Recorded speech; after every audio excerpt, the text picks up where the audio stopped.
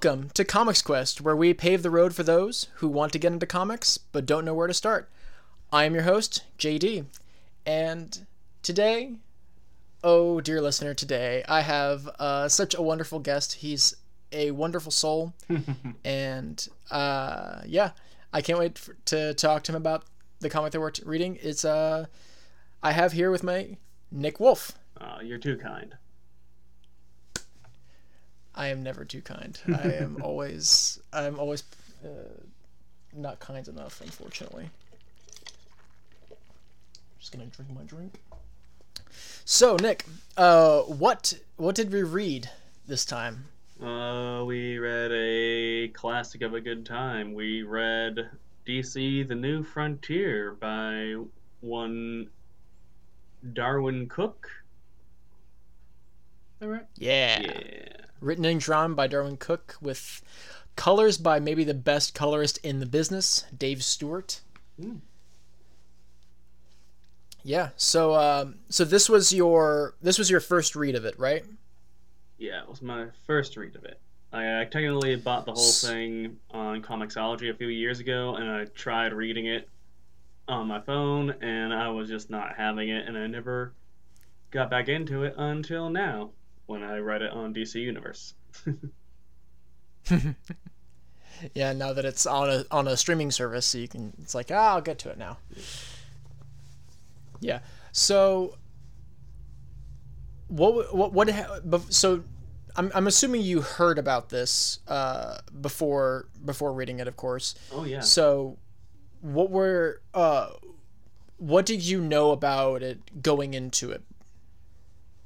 Well, I remember seeing it at my high school library back when that was a concern, but I couldn't really get into it because I think it was the point of my life where I was only interested in like the big seven or so of the Justice League, so I didn't really interest me. It's like I don't want to know about these other characters when now all I want to know about is the other characters, because that seems like those are the Yeah. only properties that are going to get adapted these days. Yeah, I mean, because like right now, the movies that we're most excited for are like James Gunn's The Suicide Squad, and the best DC movies lately have been an Aquaman movie and a Captain Marvel movie.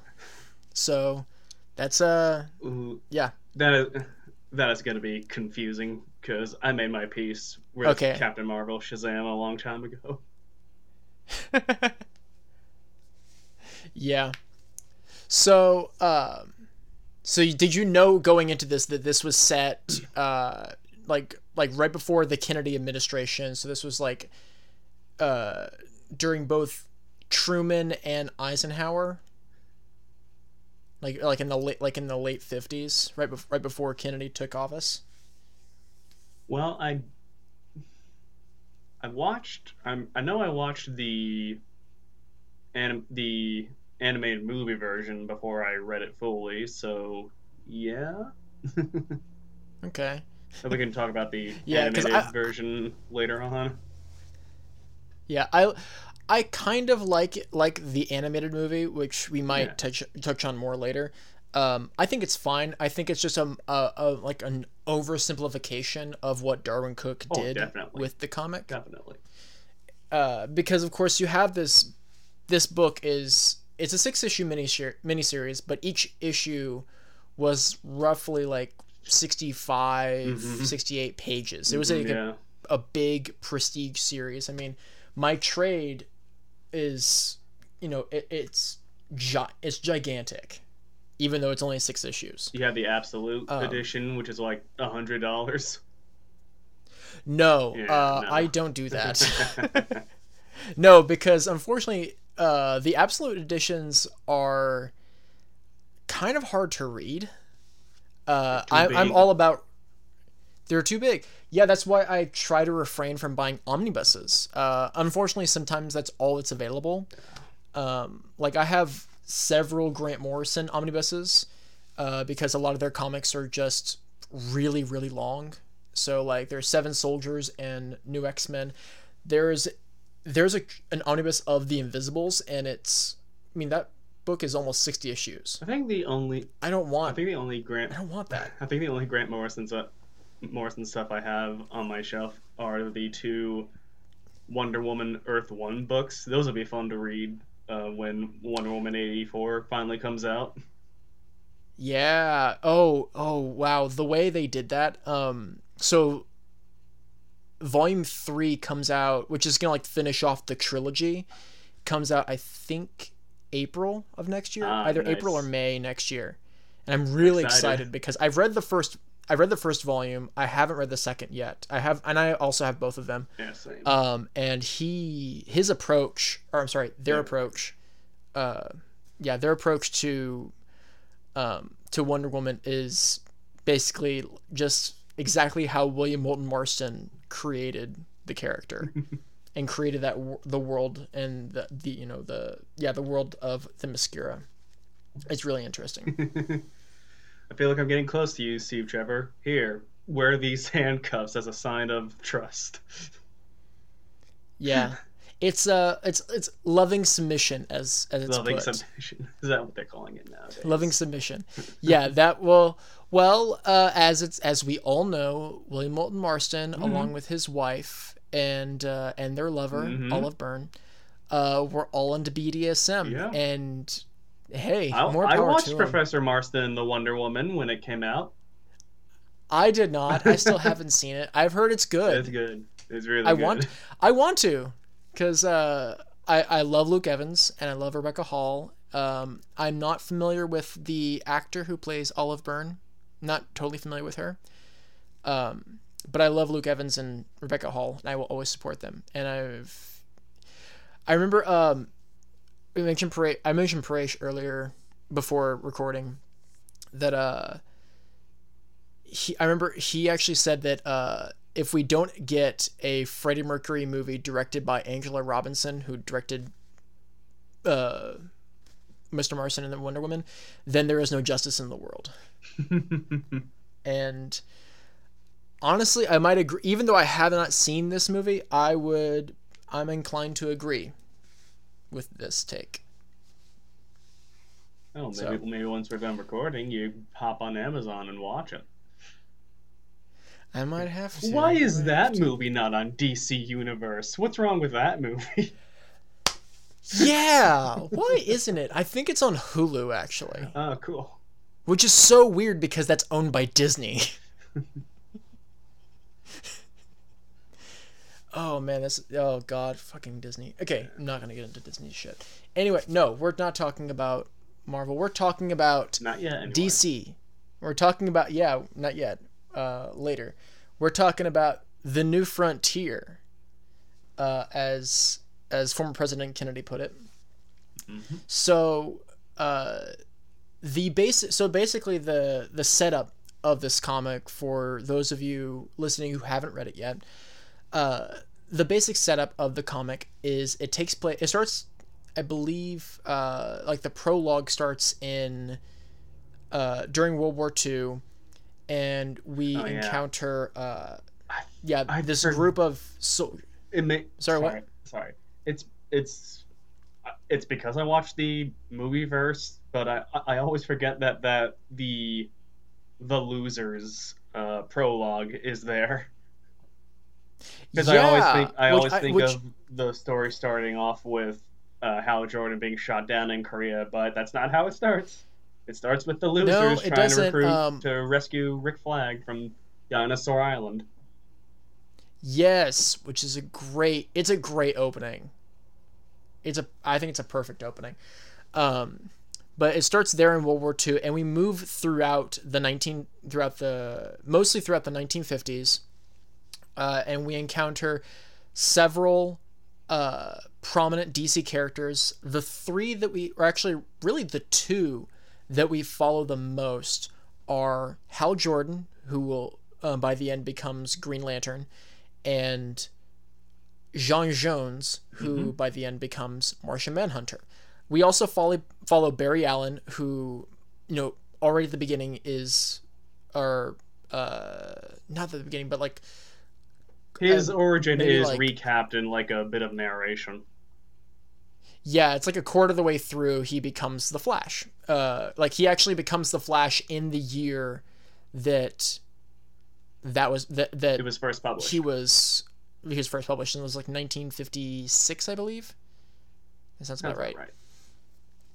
Yeah, and we follow Barry Allen quite a bit, but really, I would say the heart of the story, the two that we follow the most, are Hal and John Jones, Mm-hmm. and we are introduced to dozens upon dozens of other characters because we already mentioned Rick Flag. We have Carol Ferris, King Faraday. Of course, we have Wonder Woman, Batman, and Superman, Mm-hmm. Lois Lane, Jimmy Olsen. Like I love the introduction of Batman that we Yeah, get in the church. it's That is really it's those a a pretty nice. great I love opening. how this book So handles Batman overall. Actually, yeah, Derwin Cook really understands Batman. I have yet to read his Batman story Ego. There is a trade that has mm. like a bunch of different stories that he did. And Ego's the most famous. And I want to read it because everyone says it's great. Matt Reeves recently mentioned it was an inspiration for his Batman movie, which makes me Oh, very okay. excited. I need to So keep an eye out for it. Well, maybe I'll yeah, maybe in the break or whatever I'll see if that's on DC Universe. it might be. It actually, I want to say it is, but I'm don't hold me to that. We'll find out later. Yeah, um, I don't want to get into a Batman rabbit hole, but I do love how this book and to a degree the movie marries the overall dark brooding persona of the character that most fans seem to latch onto, but also keeps in with the whole Silver Age persona of the character, and that really comes to a head where we are introduced to Robin, and he's Batman's got a whole uh, more dad demeanor to him, and then once yeah, Robin's out of the room, Superman's like, new outfit, new sidekick. You mind if I? As a matter of fact, I do. Let's just say I got into crime fighting to scare criminals, not children. Like that's probably the best way to handle it. Like yeah, because that's and I my love that favorite like interpretation of Batman. Because like as much as people want to, like I'm sure Matt Reeves is doing something really good with the Batman movie, and we mm-hmm, seem to like darker Batman. I don't know. I have a big soft spot for the Brave and the Bold Batman, where Batman is still Batman, but yes, the show acknowledges that Batman still exists in a comic book world, even though he's his mm-hmm. serious sad man self.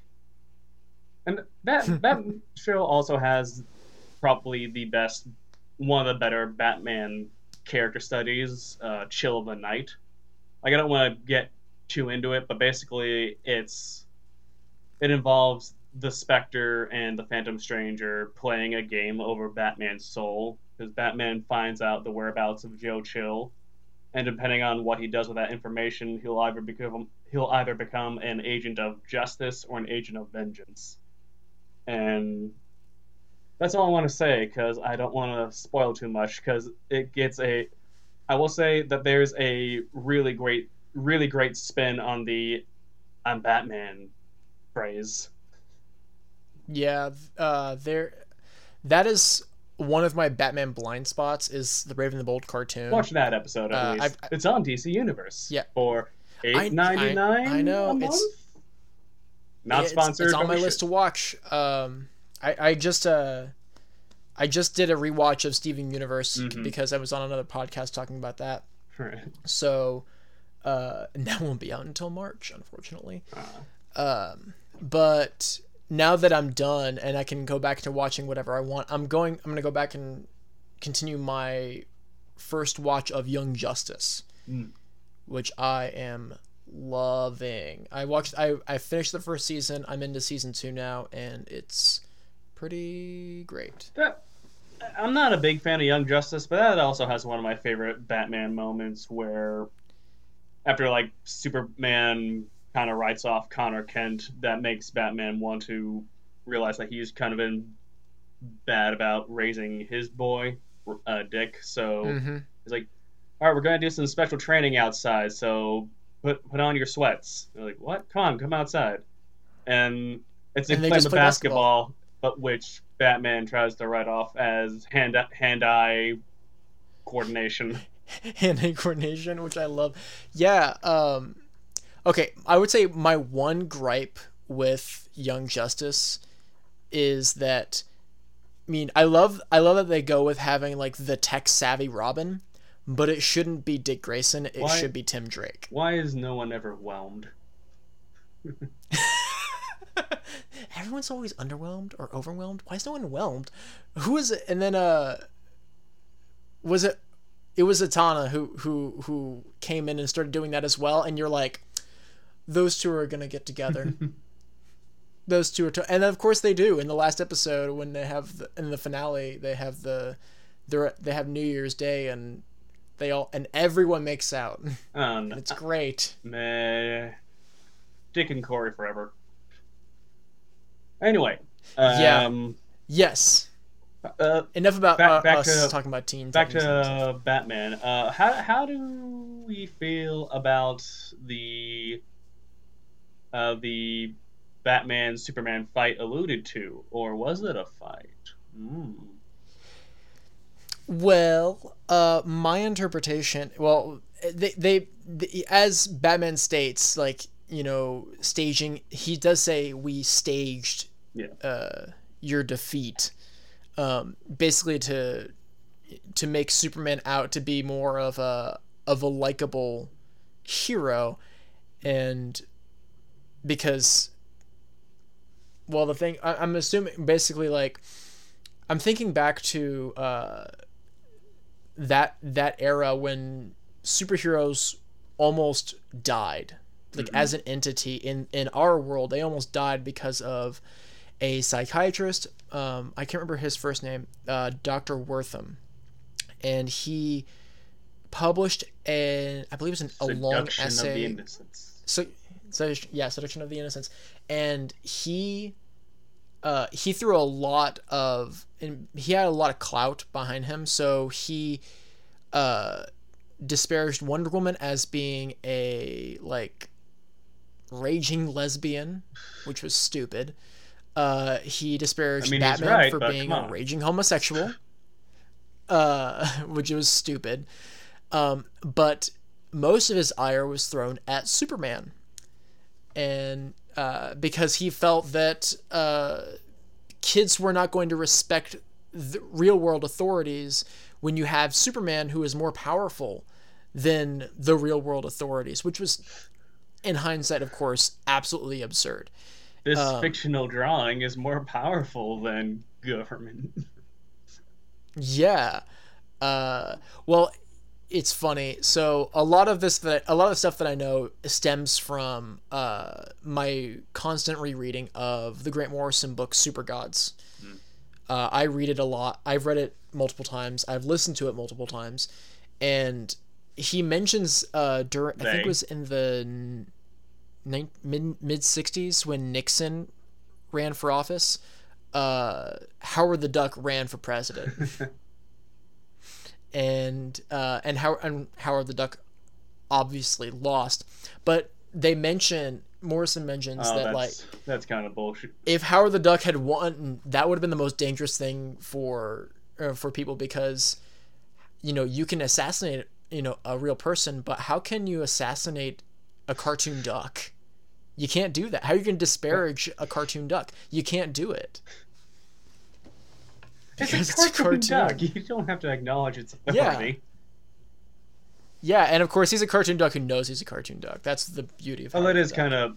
that is kind of nonsense that a cartoon duck couldn't win. At least Stephen Colbert in Marvel continuity, he won the election but was overturned by recount. How did that go again? I don't know. I have not. I only recently, like, and by recently I mean literally last year, started following Comics Monthly again. I hadn't done it for a very long time, and last year I actually started doing it again. I can't speak. It's okay. I'm sorry. It's Sunday.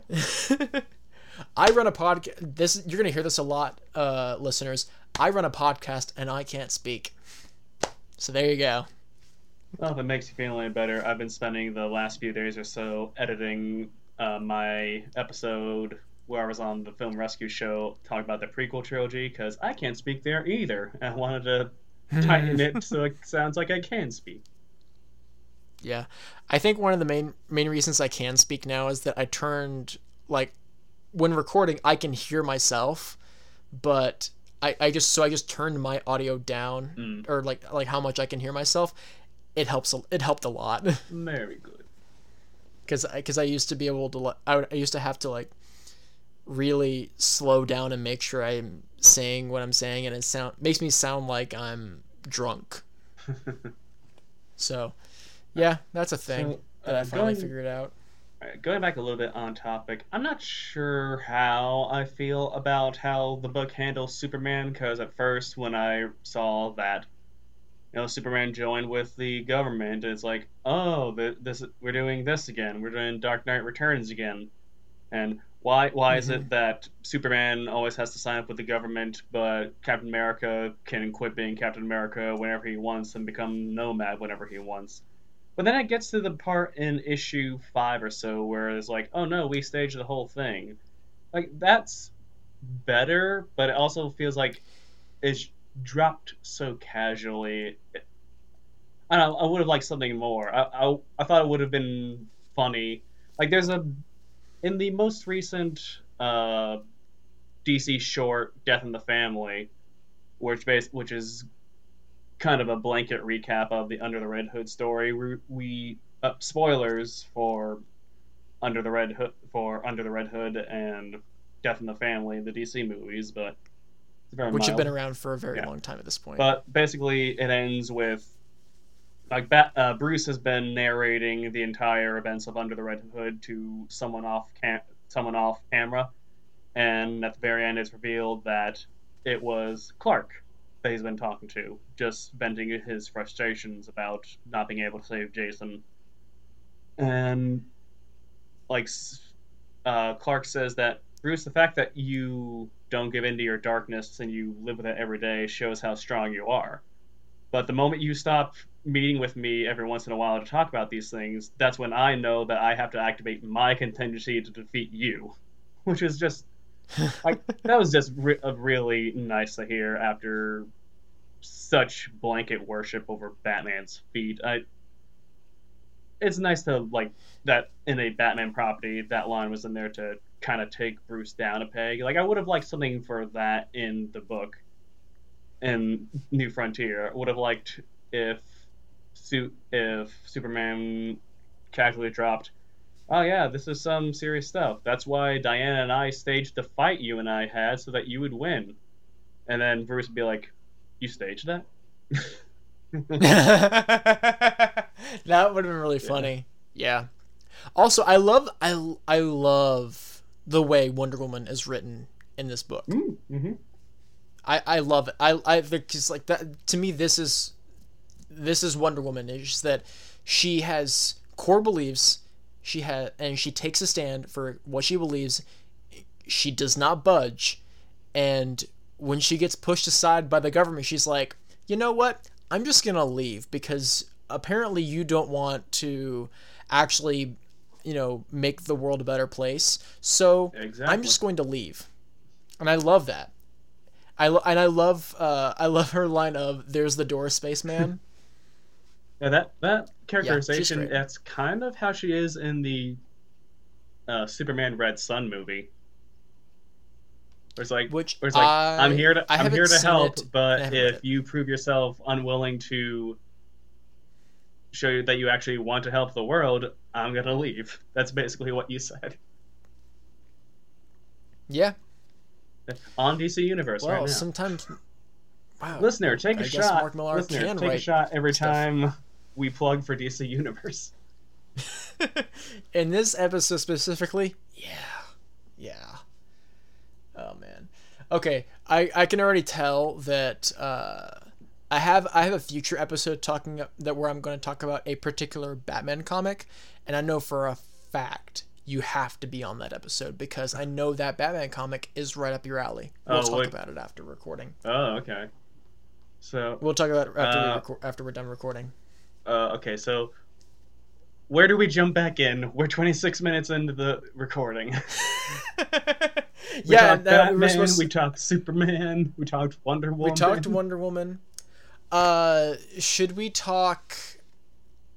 Do we want to talk Hal Jordan? Oh yeah, let's talk Hal Jordan, because like even though it is the movie is kind of watered down, the movie did sell me both on John Jones and Hal Jordan, and that's part of the reason why I would actually show the movie to kids and the like, to get them more interested in the book, because the movie is interesting enough to entice you, but there's stuff that people in the know that there's missing. Mm-hmm. And hopefully that'll hook them in to actually get into the more meatier stuff. Yeah, I mean, and I think that's perfect, because that's like the whole point of the show, is to like get people to read comic, or help people who want to read comics, give them a place to start. This is a great place to start for like just the DC universe. Yeah, like at the moment of truth for Hal is when he decides he's going to show America he's not a coward by going to face off the Keith David monster at the center of the earth. And like there's a whole big thing about how he says that maybe I didn't shoot anyone in Korea because I didn't think that what America wanted was worth killing anybody over there. That's all the political stuff you'll get from the movie version. Like everything else is kind of cut out, and it's basically a generic when he gets the ring, he's like, Abin Sur is like, oh no, you deserve it. You value all life. And it's much more watered down than the whole in the book, where Abin Sur is like, courage has many forms, Hal Jordan. For example, courage of conviction, like holding on to what you believe despite your country and the world telling you no. The book is much more nuanced that way. Yes, I would wholeheartedly agree. Yeah. So let's talk a little bit about Hal Jordan's introduction. Mm-hmm.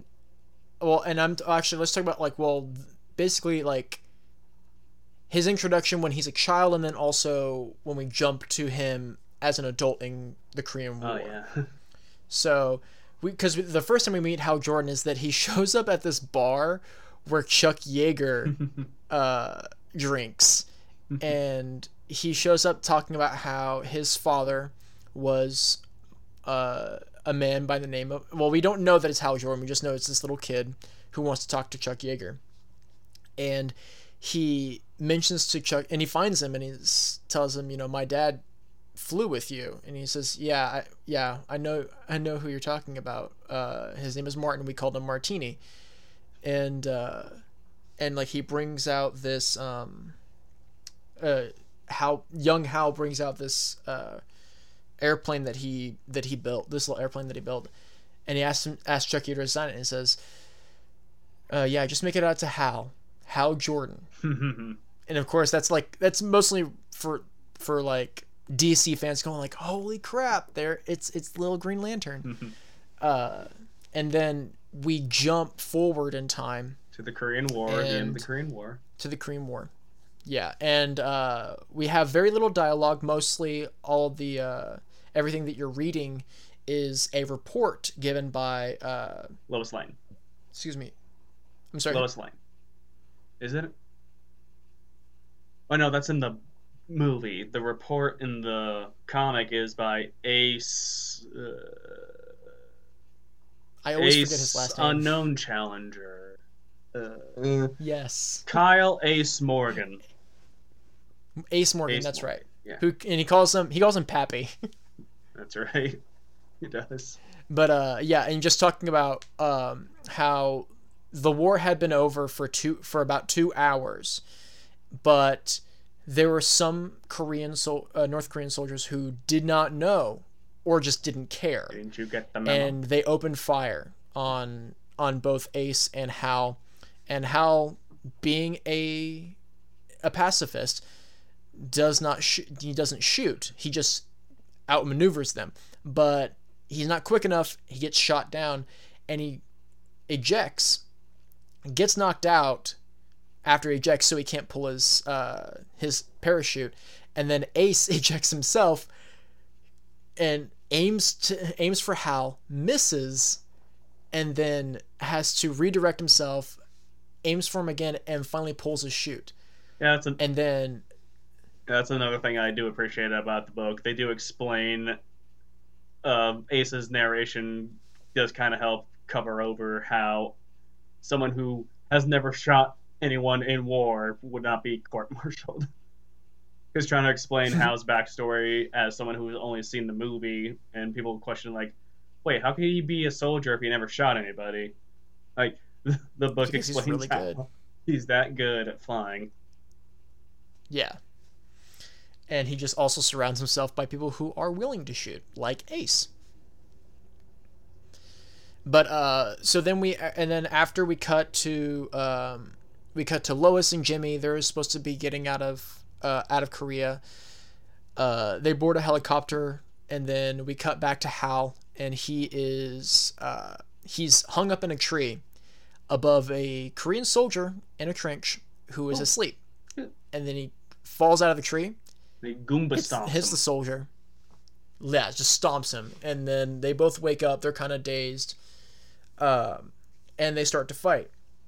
And Hal is trying to he's trying to recall the words for in Korean to try and tell him that the war is over, and they can stop fighting. But he can't find the words, and Hal has pulled he's gotten the soldier's gun away from him, and in the struggle he shoots him in the face, kills him. I found out what I would kill for. I would kill to survive. That's what he says later, Hal.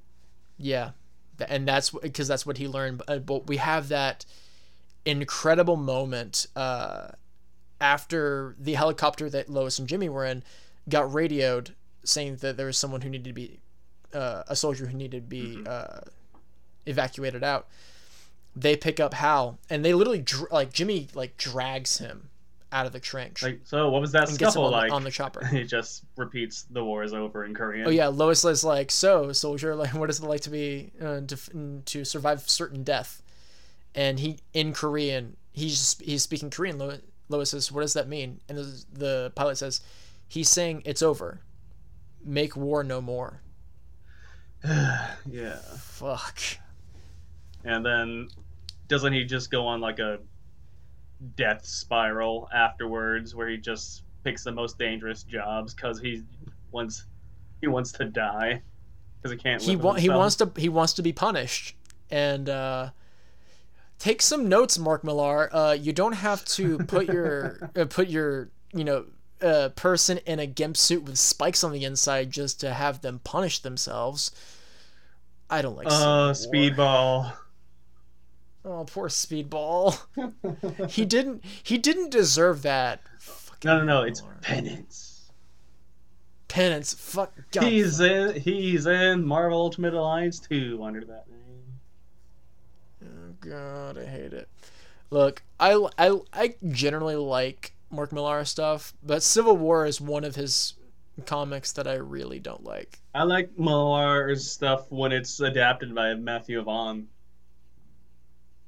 Yeah, like Kick-Ass, not a very good comic, but a very good movie. We were robbed Matthew Vaughn's Civil War. Oh man, that honestly that would have made it a lot better, because for a fact that Penance would not be in it. Yeah, it would not have happened. Yeah, this is a little controversial. I'm not a big fan of the Civil War movie either. I don't think it's very good. Hey, I'm with you. I think, as Scott Thomas put on the Infinity Podcast, it's an incredible piece of brand synergy. Yeah, But as a movie, it's not very good. the late period MCU movies are very good technical achievements. Like an amusement park ride. But Yeah, well, even on that level, they're kind of. like the fact that they get the machine to run so well and so oiled up is impressive. But when I Yeah, compare it to like the old Spider-Man movies and how well they work as both like technical achievements and character pieces, I find the character stuff wanting. Unlike in yeah. this book, Uh, like with Martian Manhunter. Let's talk about him for a bit. let's talk about Jean Jones. Jean Jones, who is a Martian. He is accidentally teleported from Mars to And just like Earth in by the a comics, scientist. Yep. and just like in the And comics, the doctor who brought them here was like, "Oh, I didn't expect this to happen. Oh, my heart." yeah, which I really like. But also, he is honestly like Jean in his Martian form. If you're not accustomed to it, is and you're just it's a surprise. Is terrifying. Yeah, he's very ragged. Yeah, I actually like skipping far ahead, but there's the moment when the rock the the mission that like Rick Flag and like the Task Force S is going on to basically bomb Mars, and Jean decides he wants to get he's gonna latch onto the rocket so he can get home, Hmm. and then Faraday shows up, and like I love the way that the art is done in this scene, in this moment of the scene, where it's no longer like classic pencil and ink. It's like I don't even know. I guess like charcoal almost. Hmm. You remember what scene I'm talking about? Yeah, I know what the saying. I'm just trying to picture it in my head. Yeah, it has like this like kind of a charcoal look. Yeah, I just love that. But so after Jean lands and he accidentally causes the death of this scientist, he takes his form, takes his wallet, because of course he's not going to be needing it anymore, and goes to the scientist's apartment. And he starts watching television. And through television, he learns human customs. He learns a lot about the world watching the news, and also watching cartoons. He loves cartoons. He's And le- he also really, yeah, and he he's also loves like learning. yep. And yeah, so after all that, then I do love how he morphs into Bugs Bunny. that was pretty great. And then after watching all that, he also starts to watch like detective movies, and he thinks, well, like these police detectives seem like they're on like they're righteous people, and that's what I want to be. So I'm going to embody a police detective, and I'm just going to like and he just inserts himself into the Gotham PD, which is great. And then I mentioned earlier about Batman's introduction in this book. We get the introduction, so we get set up. The setup for it is this private detective is looking. He's been on the trail of this missing kid. Mhm. This like I forget. It's like a rich person's kid. Yeah, like it's not I in forget the exactly like like it's not in the book. It's in the movie, but I do love how in the movie John's partner is like, Jones, I think I finally figured out you've risen up in the ranks so easily with the hunches that always seem to pay off and your ability to nail perps with little to no hard evidence. I figured out your secret. You're dating a fortune teller. Yeah, that was a great line that I do wish that was in the book, because that was a really good line. And Stan like when we Berkowitz get is a good yeah writer. when we get to uh John's decision to leave Earth, I'll get into another scene that was in the movie but not the book. But yeah, introduction to Batman when beating up the cultists. Beating up the cult members, which as the private detectives is retelling to telling the bartender, he looked like a demon. Mm-hmm. But he was a demon, and he's like, doesn't he's like, I don't care that he was wearing some weird looking bat costume. The guy could move. Didn't The guy matter if had he had moves. silly purple gloves. He was scary. Yeah, to be completely honest, if I was in the 1950s and I saw the way the Batman used to look, I'd be terrified. But this whole section sets up that line later of when Batman tells Superman, "I put on this costume to scare criminals, not children."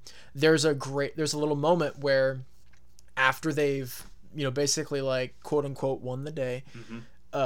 Batman goes to Untie the get the kid. kid off of the altar, and he takes the tape off of his mouth and he just screams Yeah. because Batman looks scary, Mm-hmm. especially to like a 6-7 year old kid. Yep. Yeah, Wah, I, I, wah. I love that they have that little setup, and with the payoff later between in that conversation between Bruce and Clark. Yeah, it's one of my favorite Batman moments, honestly. Yep. And then from that point on, Jean then become he in within the police precinct, he becomes known as just like He's the the guy. weird Like guy. whenever weird shit happens, you go to John.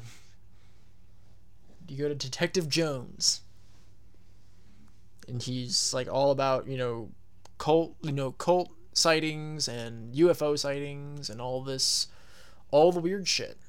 Mm-hmm. There's always one. There's always one guy in the precinct who's like that.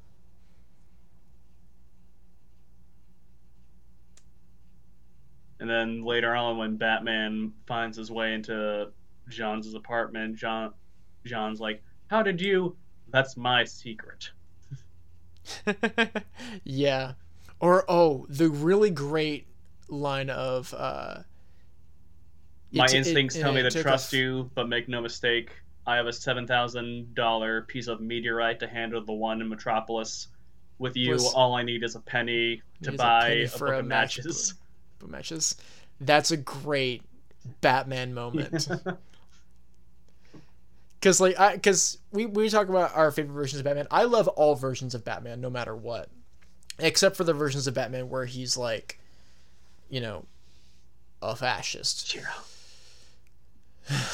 Because I am okay. Look, I'm of the opinion that The Dark Knight Returns, he's not completely a fascist. Hot take. I don't think he's a fascist in that book. I think he's like a neoliberal weirdo.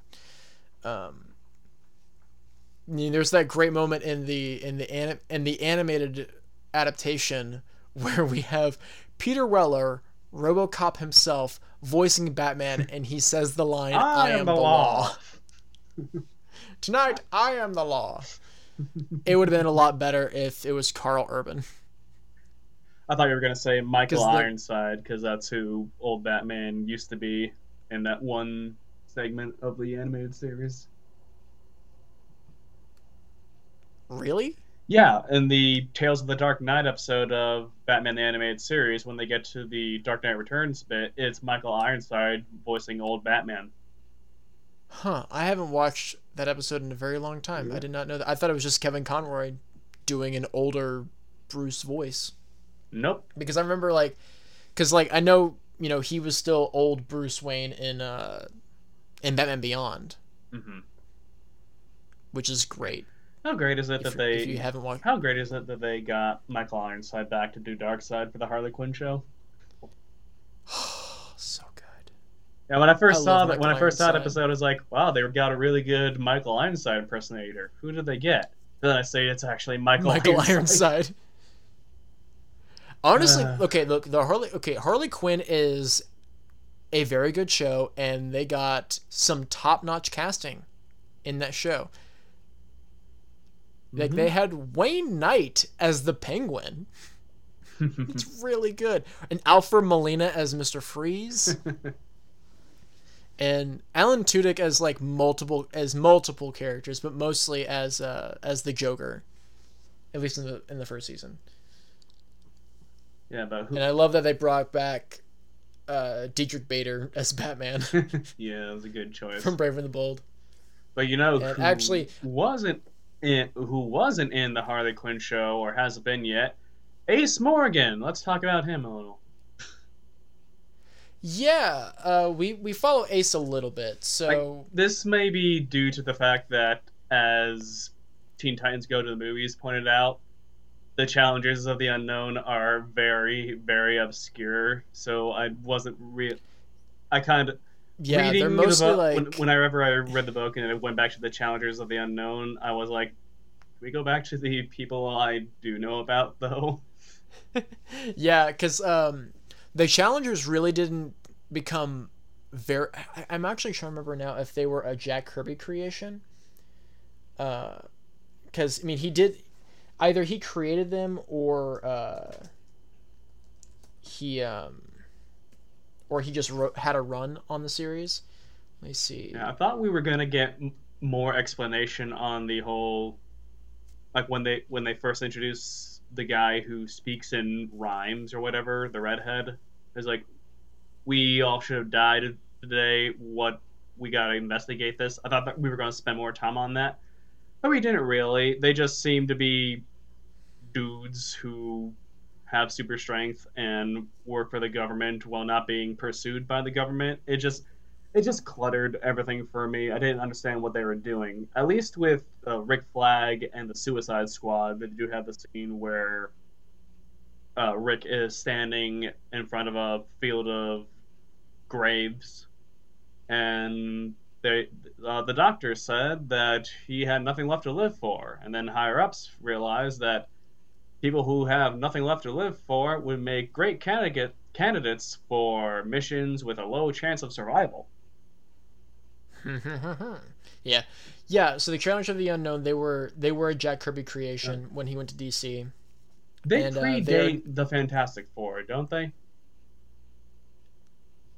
Yes, they do. Okay, that's what I thought. They debuted in 1957, and he reworked the concept with Stan Lee to create the Fantastic Four. Mm-hmm. Yeah, because he created them with his original writing partner Joe Simon, who he created Captain America with. Right. Yeah. So yeah, this was a Jack Kirby thing, and Kirby's fingerprints are all over this book. A lot of the blocky style that's in this book is inspired by Jack Kirby. Like I would say it's very retro art style. It's kind of, I would say, like if we were gonna say like how he has two influence, like it's a combination of Jack Kirby and Bruce Timm. Good combo.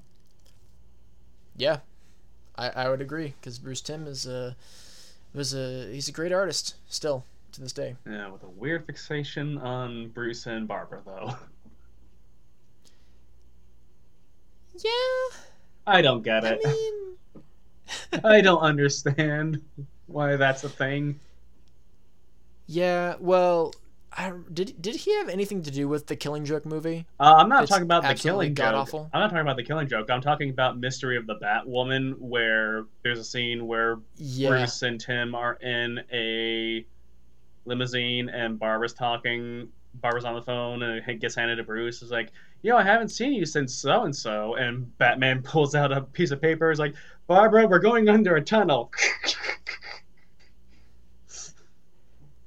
Yep, I remember that. It is a little weird. It is weird because it's like, remember in year one when he saved her older brother when she wasn't even born yet? Yeah, remember it's that? been a while since I read year one, but yeah, that sounds familiar.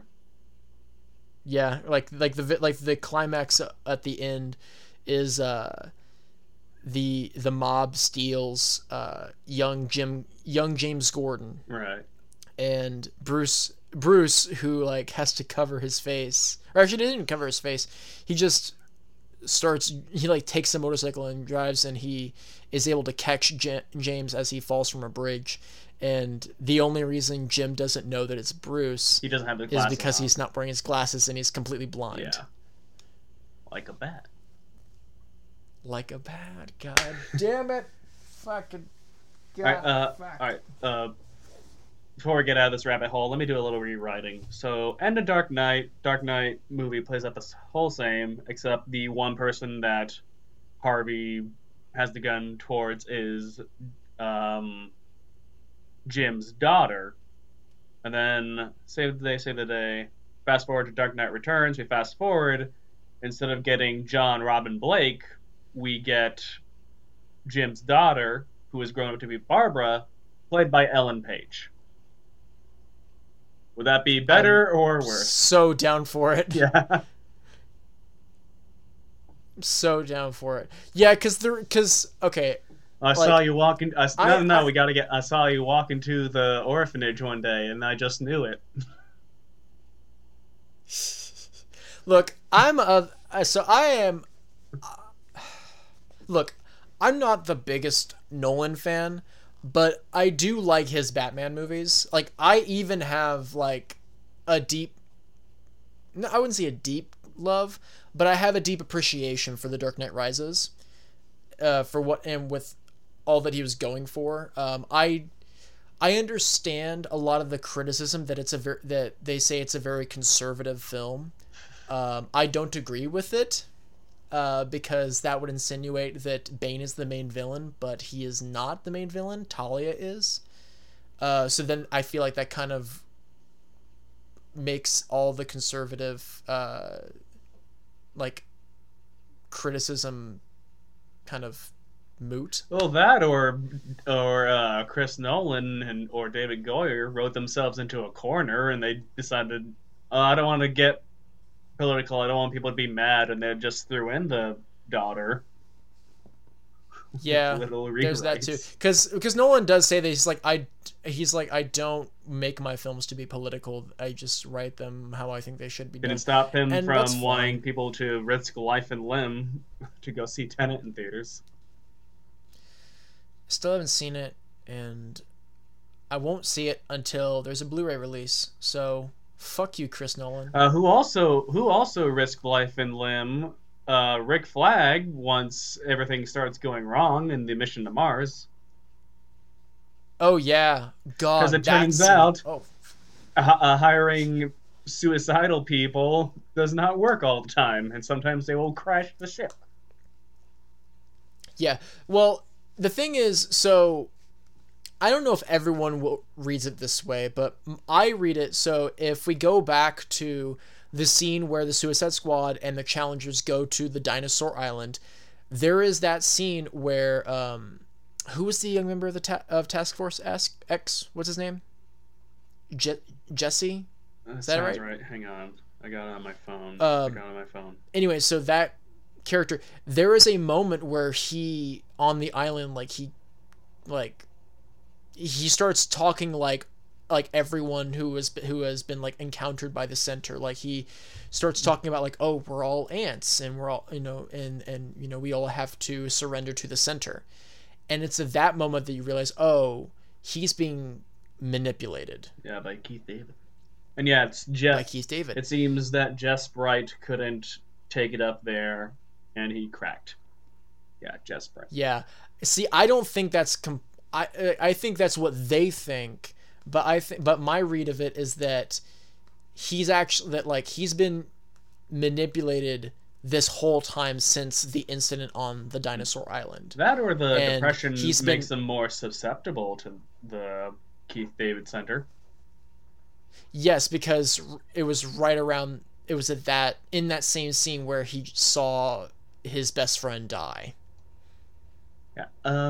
So of course he instantly has, he's instantly, feeling, all kinds of depression after seeing your best friend die, and that makes him extremely susceptible to the Center, as we keep mentioning, played by Keith David in the movie. You know, Keith David, the greatest actor of all time. He's got voodoo and hoodoo. I stand by it. Yeah. Also in the book, Hal was supposed to be on the flight to Mars, but he was shown to be too reckless, so Flag kicked him out. In the movie, he does go up there because movie and expediency of plot. And Hal Jordan is a known quantity, so we have to have him in the movie as much as possible. Yeah, which makes sense. I don't know how to feel about that. Although I think when I'm more... I mean, I would just say, as you say that, like, Hal Jordan, he is a known commodity, so we got to put him in as much of it as possible. Why is there a dog barking outside?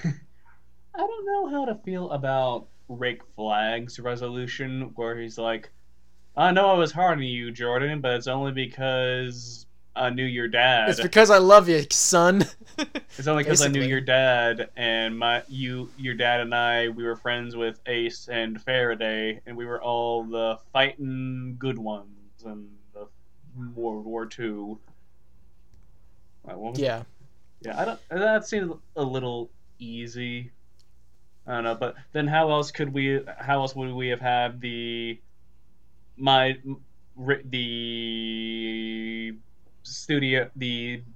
school resolution with Rick Flag Jr. talking about how his dad was a hero? Yeah, I still find that kind of weird. Yeah. Because he does say that, like, his son doesn't really even know who he is, and yet we get that one panel where Rick Flag Jr. is reading like a little essay that he wrote for class about his dad as an American hero, and it's like what else could we have swapped that out for? I'm not totally sure. Hang on, I'll find some. I mean, we let's see. I'm trying to think of the panels we had, because we had the panel with we had the splash page with Superman and Martian Manhunter on the cliff side. We had Wonder Woman reading to kids, which was great. It's one of my favorites. We had the Teen Titans, like what would become the Teen Titans, like Black Canary and Robin and Speedy and Kid Flash.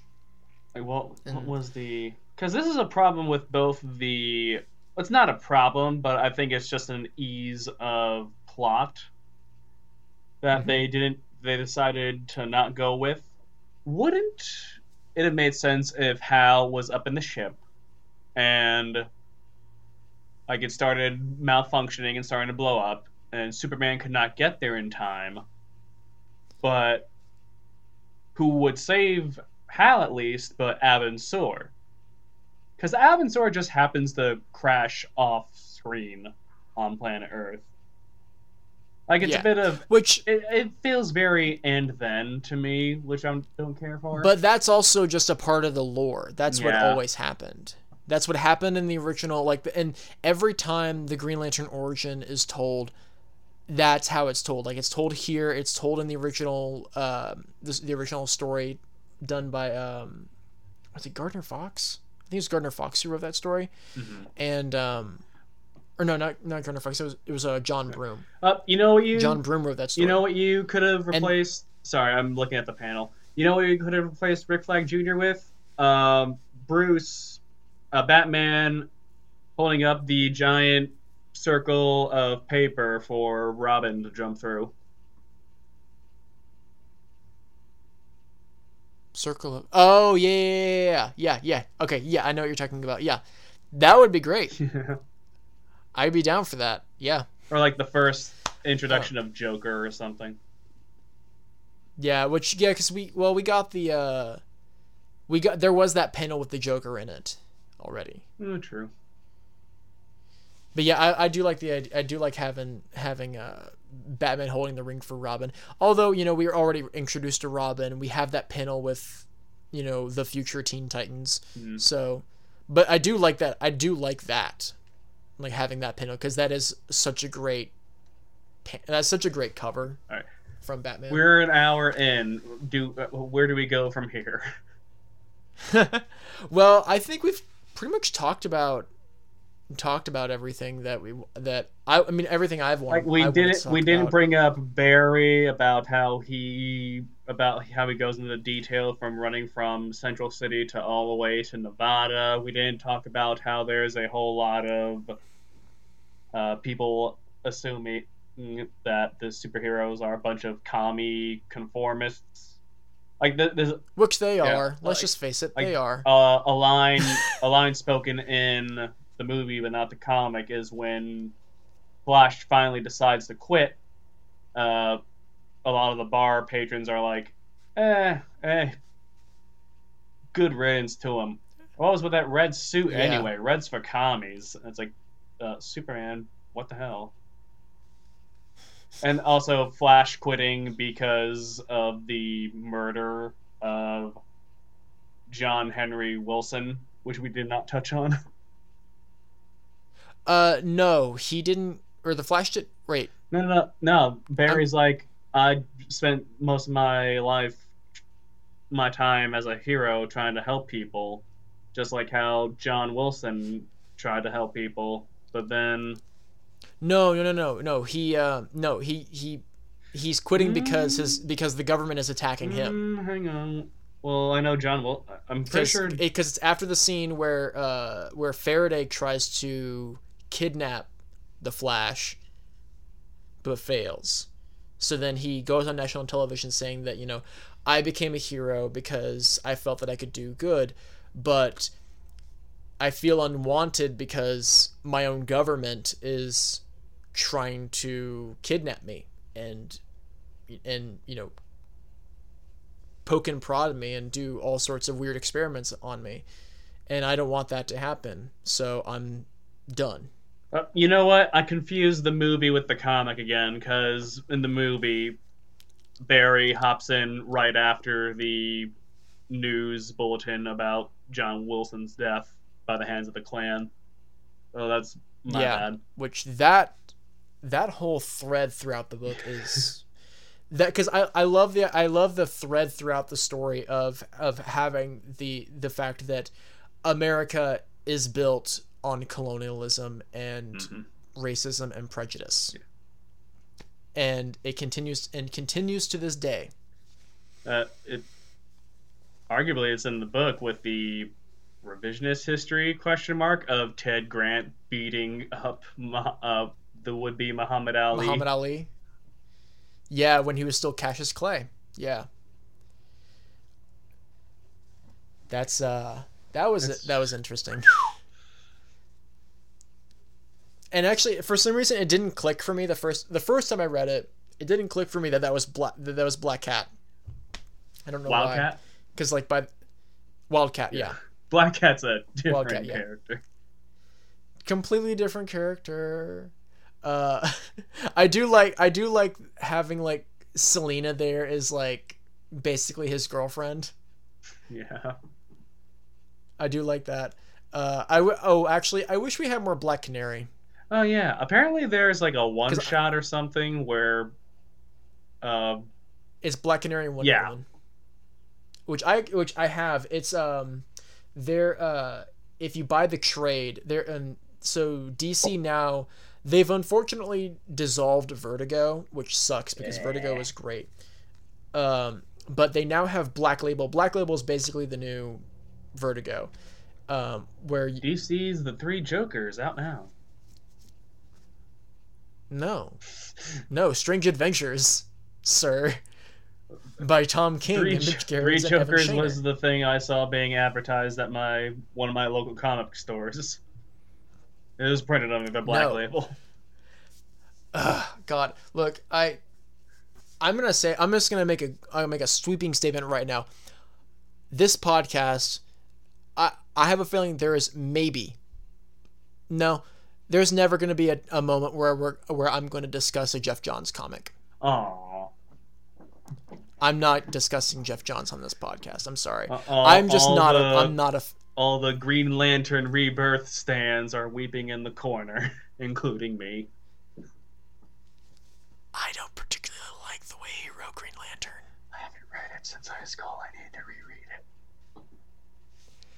Grant Morrison's doing a much better job. So I hear.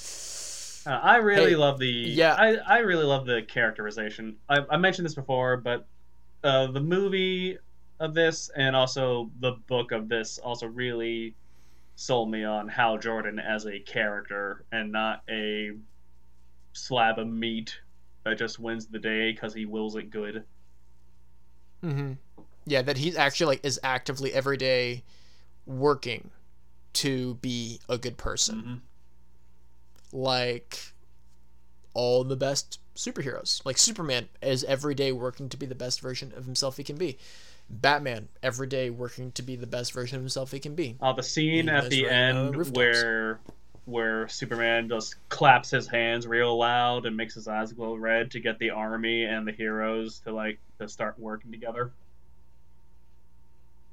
Yeah, I can't remember who it was recent. I think it was I just mentioned him, Evan Shaner on Twitter.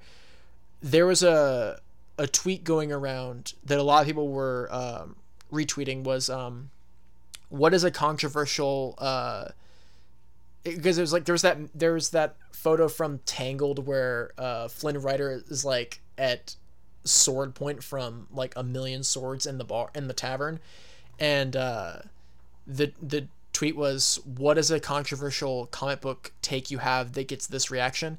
And Evan Shaners what said, we need to stop having panels where Superman's eyes glow red Yeah, and that's him being angry. It's like we need to stop doing it. yeah, because he And looks that evil. literally got him like instant death threats on Twitter. Like the red eyes make Superman look evil. Let's be honest. Yeah, Like let's I get rid of love it. angry Superman, but it is a little overkill. Yeah. Now, and also granted, this book did come out. When was it? 2004. 2000 and 2004. So yeah, I mean, we're looking at this through hindsight. So you know, I would say like we should stop doing. We should definitely stop doing it now. Honestly, Yeah. but this was 2004. So yeah, I mean, Ooh, you can get away. when when Wonder Woman comes back from her fight in the center, and you can just see the blood on the Oh whole my of the god! invisible I plane. forgot. I want to talk about this.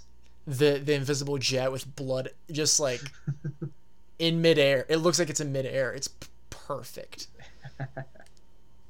And I do love at you mentioned it when Superman claps his hands and wants the army to work together. He says like, my best friend is in there fighting for her life, She would give her life for this nation, for and this she might country. have already had. Yeah, and she might, like fuck. On the scene, the narration where in the final battle, Jimmy Olsen thinks that he's going to get eaten alive, but all he can think about is trying to get the perfect shot for the paper, because that's what Yeah, working under because he's like Lois Lane when will you work with teach Miss you. Lane all the time, when you work with Miss Lane, you don't think about those things. And then he thinks about then Wonder Woman pops up. And he's like, all I'm thinking about right now is how much I love her, Aw, and that just makes me sad because we'll never get the comic where Jimmy Olsen and Diana Prince just start dating. yeah. Because Well, let's face it, they'd be a cute couple. probably. Jimmy Olsen would be a wife dude. Yeah. He would be a wife dude. He'd be just like, look at her, look at her. Also, Ray Palmer kind of feels like a Deus. I don't like using this term, but he literally is only ever mentioned at the in the last issue as a solution to deal with the center. Like at least in Yeah, the I think he's like his the magazine that he's in is shown throughout the mm, book, kind of like hinting at like he's there. I want to say, don't hold me to it, but I want to say there is one point where one of the television broadcasts like has him uh, speaking uh on on his chosen scientific field. I liked how I'm probably wrong, but I mm, feel like that happened. I liked how the movie handled it, where they invented a scene where instead of John Jones giving all his findings to Jim Gordon and say, "Give these to Batman," John locates the Batcave on his own, and while he's doing that, Bruce is looking at a microscope for all the hints on the center he can get, and like on one of his files, he sees Dinosaur Island. On one of his lenses, he sees the losers epitaph. Here lies the losers, the brave men and women, blah blah blah. And in one of the microscope slots, he sees an article for Ray Palmer, which I thought was nice. And also, that scene is also really good because Jean talks about how, well, I've had enough of this planet. I'm leaving to go back home to my planet. And Bruce just solemnly says, well, some people don't have that luxury. Just drop all the bad stuff going on and hightail it somewhere else. Like, that's one instance of Bruce having the moral high ground over someone that I'm okay with. Yeah, because you're bringing up a lot of scenes that I had totally forgotten from the movie that do make the movie pretty strong. Because I would say that the movie is strongest when it isn't directly pulling from the the comic, like scene for scene. The movie when it directly actually, like, pulls the "we're all together here this day, no Democrats, no Republicans, no hawks, no doves." When it's not other than that, it's not a very political movie. So pulling that line in, it just really feels watered down. Yeah. I mean, because you have John Henry Irons in the comic, and that's a statement. Yep, I'm surprised. I will give the movie this, though, despite the little runtime it did have, the fact that it was able to put in so much was impressive.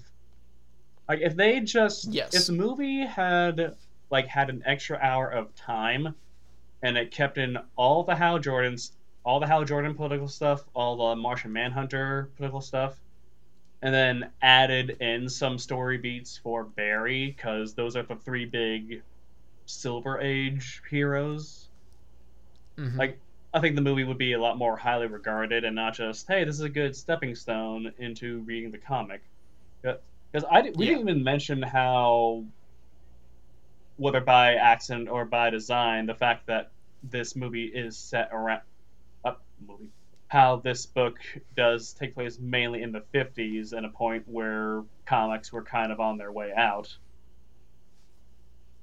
Yeah, because and then it was actually the introduction of the Flash and Green Lantern really kind of revitalized interest in comic books. Mm-hmm. Because comic books had to really adhere to the Comics Authority Code. Yeah. Really cool stamp. Really dumb things that happened. Thanks, Wortham, you fucking toad. Thanks for nothing. Well, we still haven't talked that much about Barry Allen, so I think we'll close this out talking about Barry Allen. Mm-hmm. So, like you mentioned, he... Never mess with my iris. Never mess with his iris. We get the great scene. We mentioned there was the Ted Grant Cassius Clay fight. After that fight, Iris is covering this for her news for. I'm lost because she usually is. She's a news person. She's covering it for news. Yeah, I was because I was like I couldn't tell if they changed her to a journalist in this, or if she's still like a newspaper journalist, or she's like a news reporter journalist. All the good hero love interests are journalists. That's how they stay relevant. Yep, always. Yeah, it's why Mary Jane should be like a YouTube blogger or something like that for modern day. Stop. Oh, like Mary Jane Mary Jane doing like makeup tutorials on YouTube. How has that not been done yet? Doing like superhero makeup. You say that. J. Jonah Jameson has a podcast. Oh yeah. I played Spider-Man PS4. No. I'm not talking about I'm talking about in the comics right now. He has a podcast. But did they get that from Spider-Man? Nick Spencer is currently writing Spider-Man. Like, well, because like J. Jonah Jameson knows that Peter Parker is Spider-Man, and so now he's like Spider-Man's biggest advocate. Finally. And he has a podcast, and Spider-Man comes on to it for the first episode, and they get into arguments about stuff, and then eventually they and then there was actually a moment in that particular issue where it's one page with multiple speech bubbles, horizontal panel horizontal panels, and Spider-Man is narrating, and he's just saying, we argue, we laugh, we cry, we argue again. Anyway, Barry. But this isn't about this. This is not about Spider-Man. This is about Barry Allen. So Captain Cold makes a tissy. Is like, I went to Nevada to get away from Central City, and you, Flash. Yeah, I read this somewhere. I don't remember where, but I do believe that this Captain Cold is based on Grant Morrison. Like, his look is based on Grant Morrison. I forget where I read that, but I know that is true. That Darwyn Cooke based his Captain Cold on Grant Morrison, which makes me happy. Because I'm always happy to see Grant Morrison in comics. And then... like, actually in comics. And then after that, we see Barry go up against Gorilla Grodd, but it's not Gorilla Grodd, it's Faraday. It's trying to pull a hoodwink. Yeah. And then we get the scene where he interrupts Walter Cronkite on the news. As we mentioned, he tells the world that he tells America that he's going to stop. He's going to retire. And then later we get... he gives off good night and good luck. Yeah, I loved that. Also, did you know in the movie he's voiced by Barry is Neil Patrick Harris? Yes, yeah. I did know that. Neil Patrick Harris, who also voices Nightwing in Under the Red Hood. I thought you were going to say Spider-Man in that MTV Spider-Man show, which... the really the terrible looking CG one. God, I hated that. That was the MTV one, wasn't it? The really terrible looking CG one. Say again? I can hear you. Can you hear me? I can hear you. Okay. Sorry. Wasn't the MTV Spider-Man, wasn't that the terrible looking CG one? Oh yeah. And it was supposed to tie into the story of the movies. The first Spider-Man Sam Raimi movie. Yeah, because it actually has Harry still friends with Peter, but he hates Spider-Man because he thinks Spider-Man killed his father. Yeah. But little does he know. Dun dun dun. Yeah. But we're not talking. And then we need to stop talking about Spider-Man. Yeah, Spider-Man can wait till later. And then we get the big thing where the Center threatens to destroy all of America and all the planet, and Barry's like, Iris, there's something I need to tell you. And Iris is like, I know. Says, I know. And pulls out the... And it's like, wait, how do you know? She's like... I'm a reporter, Barry. I'm an investigative reporter. And I know you. He's just like, I know you as a person. Of course you would be this. She's like, but I'm also a journalist, and I figured it out. So when Barry is running, he's got the miniature shrink ray on his back, and he's running across the center, and he's like, "There's only one thing keeping me going. It's my love for Iris." Is that the beginning of writers taking? I don't even know if this is a thing, but isn't that the beginning of writers giving traits that are centric to Wally and giving them to Barry? Because I thought that Wally's love for Linda is what allowed him to do such amazing, incredible things that not even the Speed Force could account for or something. I only have the most secondhand of stuff. And that has to do with Mark Waid having such an incredible run on The Flash in the 90s when Wally West became The Flash. Right. Because, hot take, Wally West is the best Flash. That's not a hot He's better take. than Barry Allen. I feel like for some it could be a hot take. But I think Wally West is the best Flash. That's why I love Grant Morrison's JLA, because Wally West is Flash in that. I'll take John Stewart's love the Justice League Green cartoon. Lantern. As long as we're pulling from stuff we grew up on with the Justice League cartoon. Oh yeah, I grew up with John Stewart, but at the same time, I have a deep respect for Hal Jordan, so it's hard for me to pick between the two of them. I could definitely say I like Kyle Rayner sometimes, and Guy Gardner sucks. People listening to the podcast who have also watched Duck Dodgers when they were younger, how disappointed were you at the end of the Green Lantern episode of Duck Dodgers, and you're expecting Duck Dodgers to meet John Stewart face to face, and then some random white guy is there?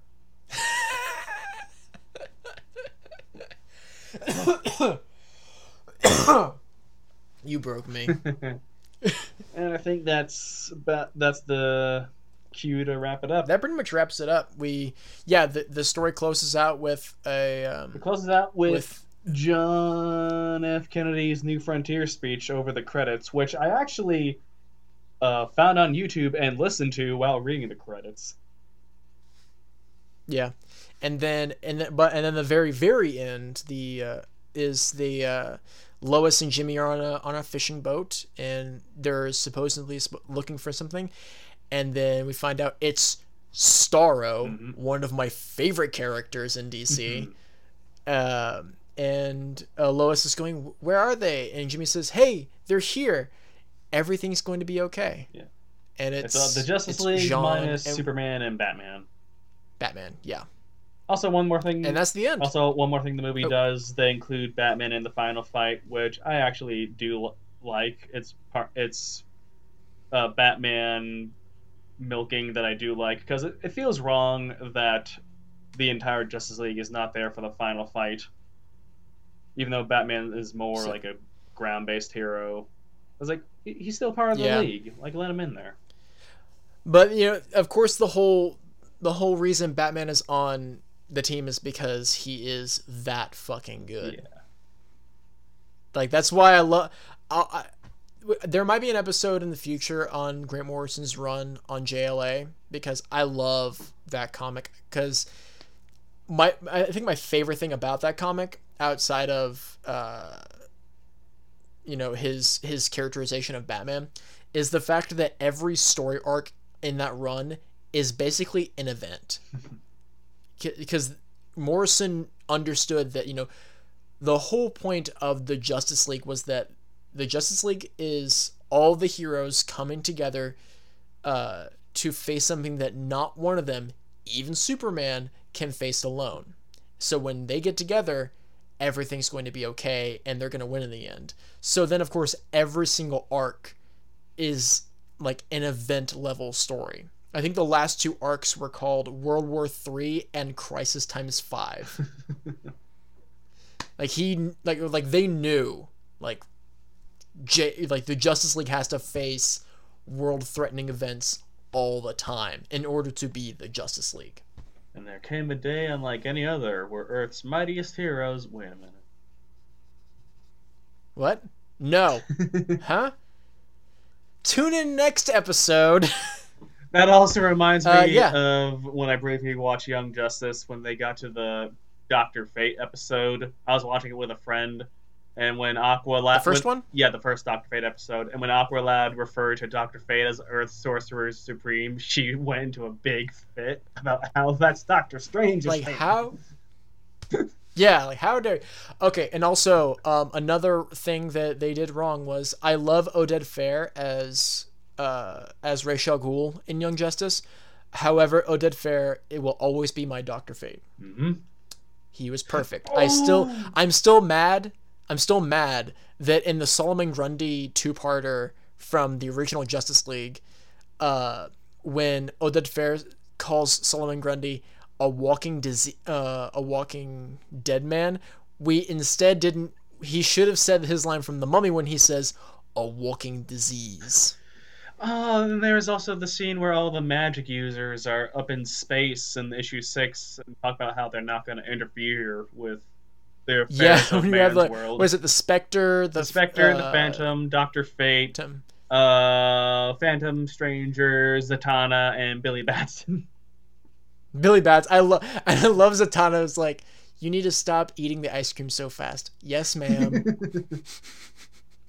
Because like Billy Batson, like he has like that little blurb where he talks speechifying, and then all of a sudden it's like, but he's still a kid. Yeah. Like he's still like 10.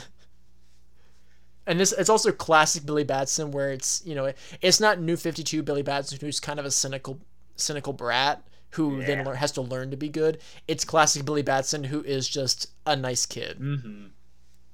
Which, even though I love the movie Shazam, I do prefer classic Billy Batson. That outfit shouldn't work, but damn if it does. All right, we gotta recharge before we record again. We gotta cut it off now. Yes. Yep. So this is the end, dear listener. So before we head out, time for plugs. Nick, is there anything you want to plug? The only thing I have to plug is my Discord. If you want to talk about more comics or whatever, I'm Nick Wolf, NIC space WOOLFE, and my code is hashtag 0760 on Discord. That's basically it for now, right now. All right. And you can follow this podcast at Comics Quest Show on Twitter, and you can follow me on Twitter at I always forget my own handle on Twitter because it's underscores and shit. But hey, from the Comics Quest Twitter page you can find me. So that's easy. And so the recording of this has been really, really weird, the scheduling. So I'm sorry. I know, but I do know for a fact, next episode we will be talking the 4-issue miniseries Marvels by Kurt Busiek and Alex Ross. So stay tuned for that. And that's the end. Have a good day. Bye.